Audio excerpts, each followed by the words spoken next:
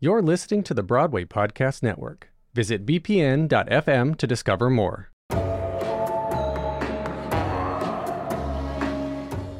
You're listening to Creating Characters from The Ensemblist, the only podcast that shows you Broadway from the inside out. Welcome, I'm Mo Brady.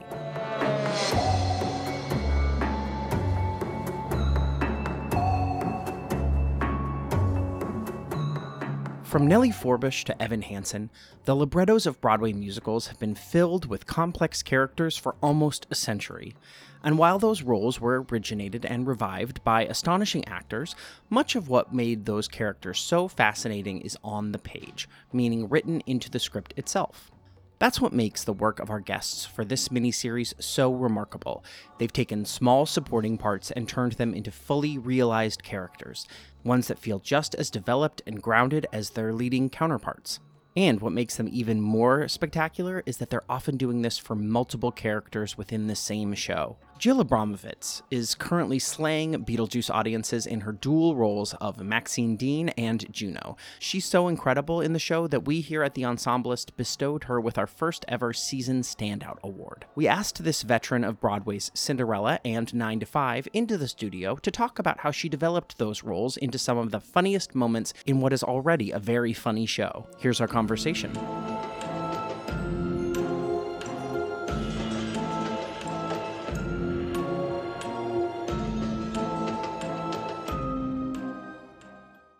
This episode is brought to you by Shopify. Whether you're selling a little or a lot, Shopify helps you do your thing, however you cha-ching. From the launch your online shop stage, all the way to the we just hit 1 million orders stage. No matter what stage you're in, Shopify's there to help you grow. Sign up for a $1 per month trial period at shopify.com/special offer, all lowercase.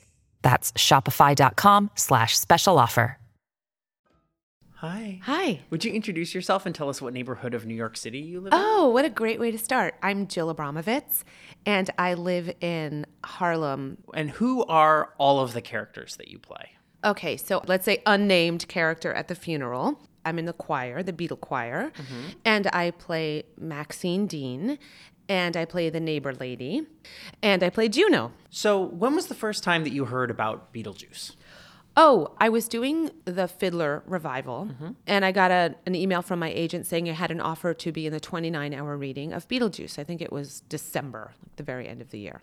What was the offer? Just ensemble? It was just ensemble. I didn't do any of the things that I do in the show now. Oh. Yes, I was in the ensemble. But at that point, the show was so early in its development, and there were all sorts of different characters. I mean, John Lennon was in the show at one point. I think he was in the Netherworld. Dead Mom was a real character. So things were still evolving and changing, and I really didn't do much of what I did now. When in the process were Juno and Maxine becoming a part of your roles? Well, first things first, I have to give a massive shout out to the love and legend Carol Shelley, who was the original Juno. Oh, yes. And she is no longer with us. She was Juno from the beginning, and a lot of my performance as Juno is based on her and inspired by her. So there would be a reading like every 6 months or so. Okay. And each time Maxine was a little weirder, like some iteration of something that she is now, but not quite what she is now. There was one where she didn't say anything and she just sort of stood there and had a weird laugh. Were these additions happening in between readings and workshops, or was it the kind of thing where you would leave rehearsal one day and you'd get new pages when you walked in? Oh, that's a great question. No, I think they were happening in between. We'd come back for another workshop and I'd go, oh, Maxine got different lines, or oh, neighbor lady is now a thing. And then Juno happened because prior to when Carol passed away, she wasn't going to be coming with us to Washington, D.C. And I got a call from Alex Timbers, and he told me that they'd like to let me take a crack at the role in D.C. And that was very exciting. So when you got into rehearsals for the pre-Broadway tryout in D.C., Yes. What did your roles look like? Well, first, at that point, Juno was still named Eileen Shoggoth. She was Mrs. Shoggoth. Okay. I think because at the time when they first started writing it, the film Juno was still in the ether, and I think they didn't want to use the name. So I don't know where they got Eileen Shoggoth. Anthony King and Scott Brown, geniuses, coming up with a really fabulous name like that. But I think they realized enough time had passed that we could go back to using Juno. So my track basically looked like what it is now, but Juno was different. She had a different name. Maxine was far dirtier and grosser and more off-color. They made fun of Maxie Dean's first wives. And these changes that were happening to the character, were those happening through the preview process? They were happening through the preview process. It was new pages all the time, every day. You'd go to sleep at night and wake up in the morning and go like, oh, I hope I still get to keep that line, or, oh my gosh, I got a great new line. That was a constantly shifting process. Did you feel like you were in much conversation with the writers?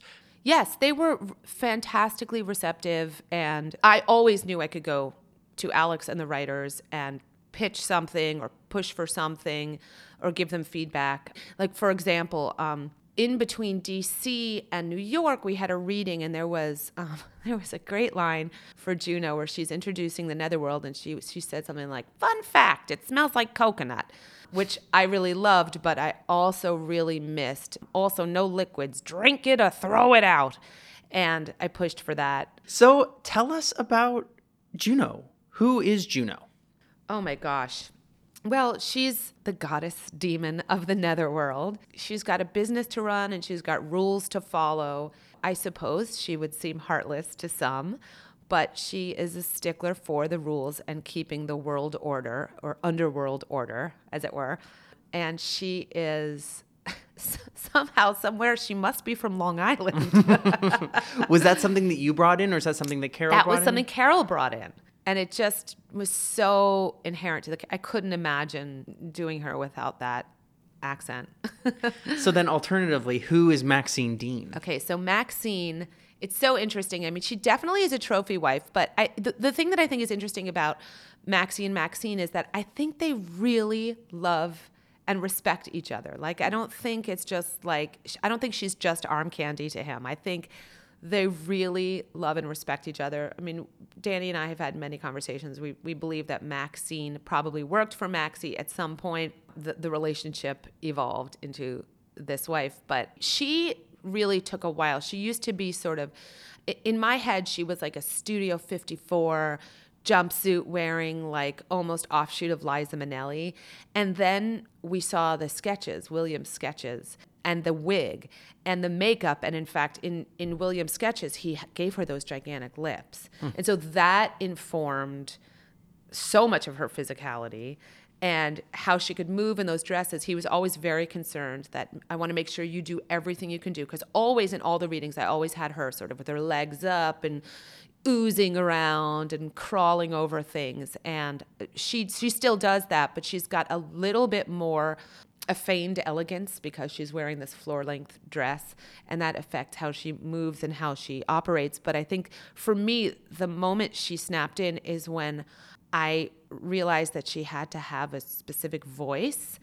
And she's got this sort of low, oily, is how I describe it. It's kind of a gross voice. And for me, that made her like snap into existence. That like, oh, it's really gross. Give us a line in Maxine's one. Maxine said, "Oh, tiramisu." Like, it's really icky and far back in her throat. It feels like between you and William Ivy Long, the costume designer, and the book writers, and Alex, it's not like there's a distinct journey that these characters go on. They're being developed by everyone simultaneously. Right. I almost think of it as like concentric circles that are happening and blobbing out on one side first and then in the other and then becoming a bigger circle. It was a constant conversation. Like, it's not a flow chart. It didn't start with the writers and then go to Alex. It's such a collaborative atmosphere. So Beetlejuice is a comedy. Yes. And your two large standout roles are comedic roles. So the audience, getting the audience feedback must have been a big part of the development and the solidification of those roles? Oh, 1,000%. I mean, just in terms of like, you get that instant response, like, okay, that's getting a laugh. That's consistently getting a laugh. And that is consistently not getting a laugh. And are you coming backstage and like, oh my God, I'm going to die.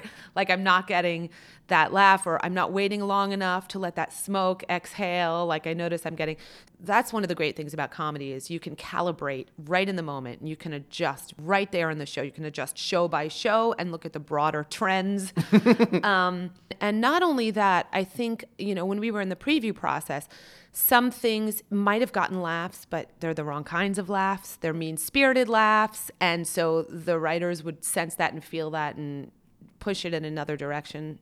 When we think about the creation of a new Broadway musical, the distinct character traits of a ensemble moment are probably pretty low on the hierarchy of things that those at the head need to be thinking about, right? They're thinking about structure, and they're thinking about the flow and 1,000%. Right. So are you getting very much feedback about, or are you just going with your gut? I think it's push and pull. I think it's both. Like I said, it's a conversation at all times with Alex and the writers.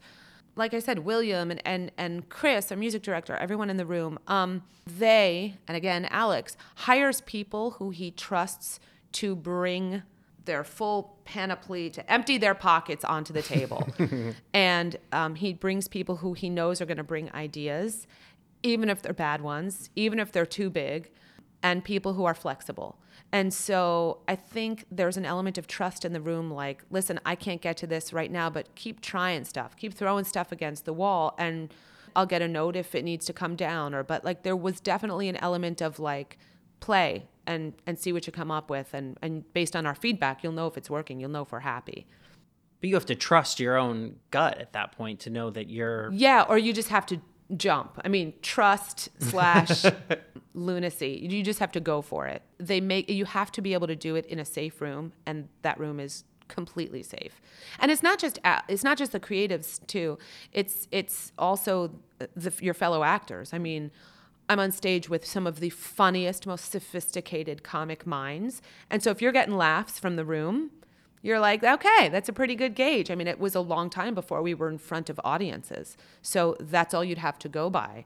And if the whole room was laughing consistently, you're like, okay, they're going to let me fly in this direction. Talk about the physicality of these characters and how you found how they each move through space. Great. That's such a great question. Some of them happened very naturally. Like Maxine, for me, I had an image of this woman I met when I must have been 10 years old. And I remember being astounded by her, how she was so completely comfortable, like a jungle cat on top of people's kitchen counters in someone else's home. And I was fascinated by that. And so you'll see Maxine sort of puts her feet up. She's just met the Dietzes for the first time, and her legs are up, and she's draping herself all over. And that to me felt very right. Neighbor Lady, I knew would be timid and awkward walking in. And, if sometimes when you can snap into a character, your body just follows. Juno took a little bit more work, and we had the incredible Lorenzo Pizzoni, who's our movement coach. He's a professional clown, not an actor, but also a trained clown who comes from a family of trained clowns. And they are, I don't know if you've met any trained clowns. They're amazing. I mean, they're incredible people. Their skill set is wild. He was able to really show me some really interesting things like, oh, here's a great little tidbit. When we first started using the cigarette, he suggested holding the cigarette in the opposite hand. I'm a lefty, so I hold the cigarette in my right hand, which makes her instantly more awkward. Like, try it for anyone who smokes. You shouldn't smoke, but still. If you put, or if you hold a pencil in the opposite hand, it instantly changes your physicality. You're more awkward. You're more labored. One other thing we did, which wound up being dropped, was bringing the mouth to the cigarette instead of the cigarette to the mouth. And it makes these little touches make a huge difference in the way she walks, how her knees angle and how her pelvis angles. And then, of course, you add the padding to it, and that helps a lot for sure. But we had to chip away at it. We had to really get it. There was a while when I think my pelvis was completely forward, we went through so many iterations of Juno's physicality, but I think ultimately she just landed. I think when it lands, it snaps in, and you don't have to think about these little things. But for a while, it's work. It's chipping away at the different elements: her elbows, her shoulders, her face, her hands, all of it. Is there an Easter egg moment in the show? You know, like something that audiences might not know, but you just feel is like so much the essence of one of these characters? I have one that I enjoy is when Lydia Dietz, comes down the stairs at the dinner party, and I'm at the table sitting next to my husband. And I really enjoy when I turn to look at her, I sort of put my hand in front of my hair and flip it over my shoulder as if I'm being filmed, as if it's my, like that opening shot of the Love Boat. And I look up at her. No one can see it because I'm looking straight at her, but I love that Maxine is just so concerned with her appearance that in that moment she's just doing a take upstage to the stairs. There are also a bunch of really fun interactions in character on stage that nobody sees that I kind of live for because they keep you on your toes. There's a moment in the Netherworld as Juno when Lydia Dietz and her dad are talking off to the side, stage left. It's right before Lydia Dietz runs through the detector that can tell she's still alive. And I go over and I check in with Miss Argentina. And of course, it's very dangerous always if Leslie and I are on stage talking to each other. But I have to say, we stay in character and we keep it small. But there's usually something going on in that scene, like, how come where are your pants? And she then responds to like something that happened to her pants, or we're looking at the clipboard and there are names on her clipboard and we're discussing the inventory of the underworld, of the netherworld that day. That to me is, you shouldn't be looking at that if you're seeing the show because we shouldn't be drawing attention to ourselves. But for us, it's fun and it beefs the whole thing up. So imagine that we're in the future, 10 okay. years, and someone listening to this podcast is playing Maxine and Juno in their high school production of Beetlejuice. Yes. What's one thing you want them to know? One piece of advice. The thing that Alex constantly has to stay on me about, which is try not to make it, the Maxine show. Really connect, when you're telling Charles Dietz that you were kicked in the head by a dressage horse, really try to explain to him that's why you are the way you are. Really try to connect with people around you. It's very tempting to slip into the clownishness of her. I can sometimes do that, and then Alex will come to the show, and I'll get a little note like, "Hey, remember, keep her grounded. Like, try to talk." And it's hard to keep someone like that grounded because she's essentially up in the clouds. Mm-hmm. But yes, try to really connect to the people around you. Connect to your husband. It helps to have someone playing Maxie who you adore, like I adore Danny so much. And we really try to stay connected. In fact, we even do a little thing before we make our first entrance. We have this ballet we do. Just as we're walking up to the steps to the house, and we try to do it in real time as if we were really doing a little husband and wife dance before we ring the doorbell to their home. So just connect to the people around you if you can, because it's very tempting to just lean into those lips.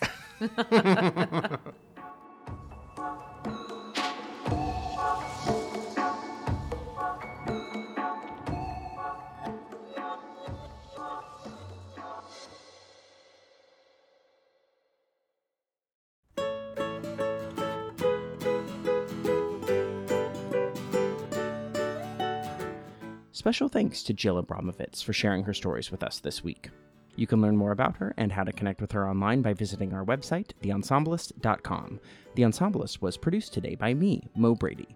You can help others find out about The Ensemblist by leaving us a rating and review on Apple Podcasts. You can also download episodes wherever you get your podcasts or at theensemblist.com. And make sure you're following us on Instagram to see the latest posts from our website, where we share the stories of talented artists working in ensembles on Broadway and across the country. Thanks for listening, guys. Until next time.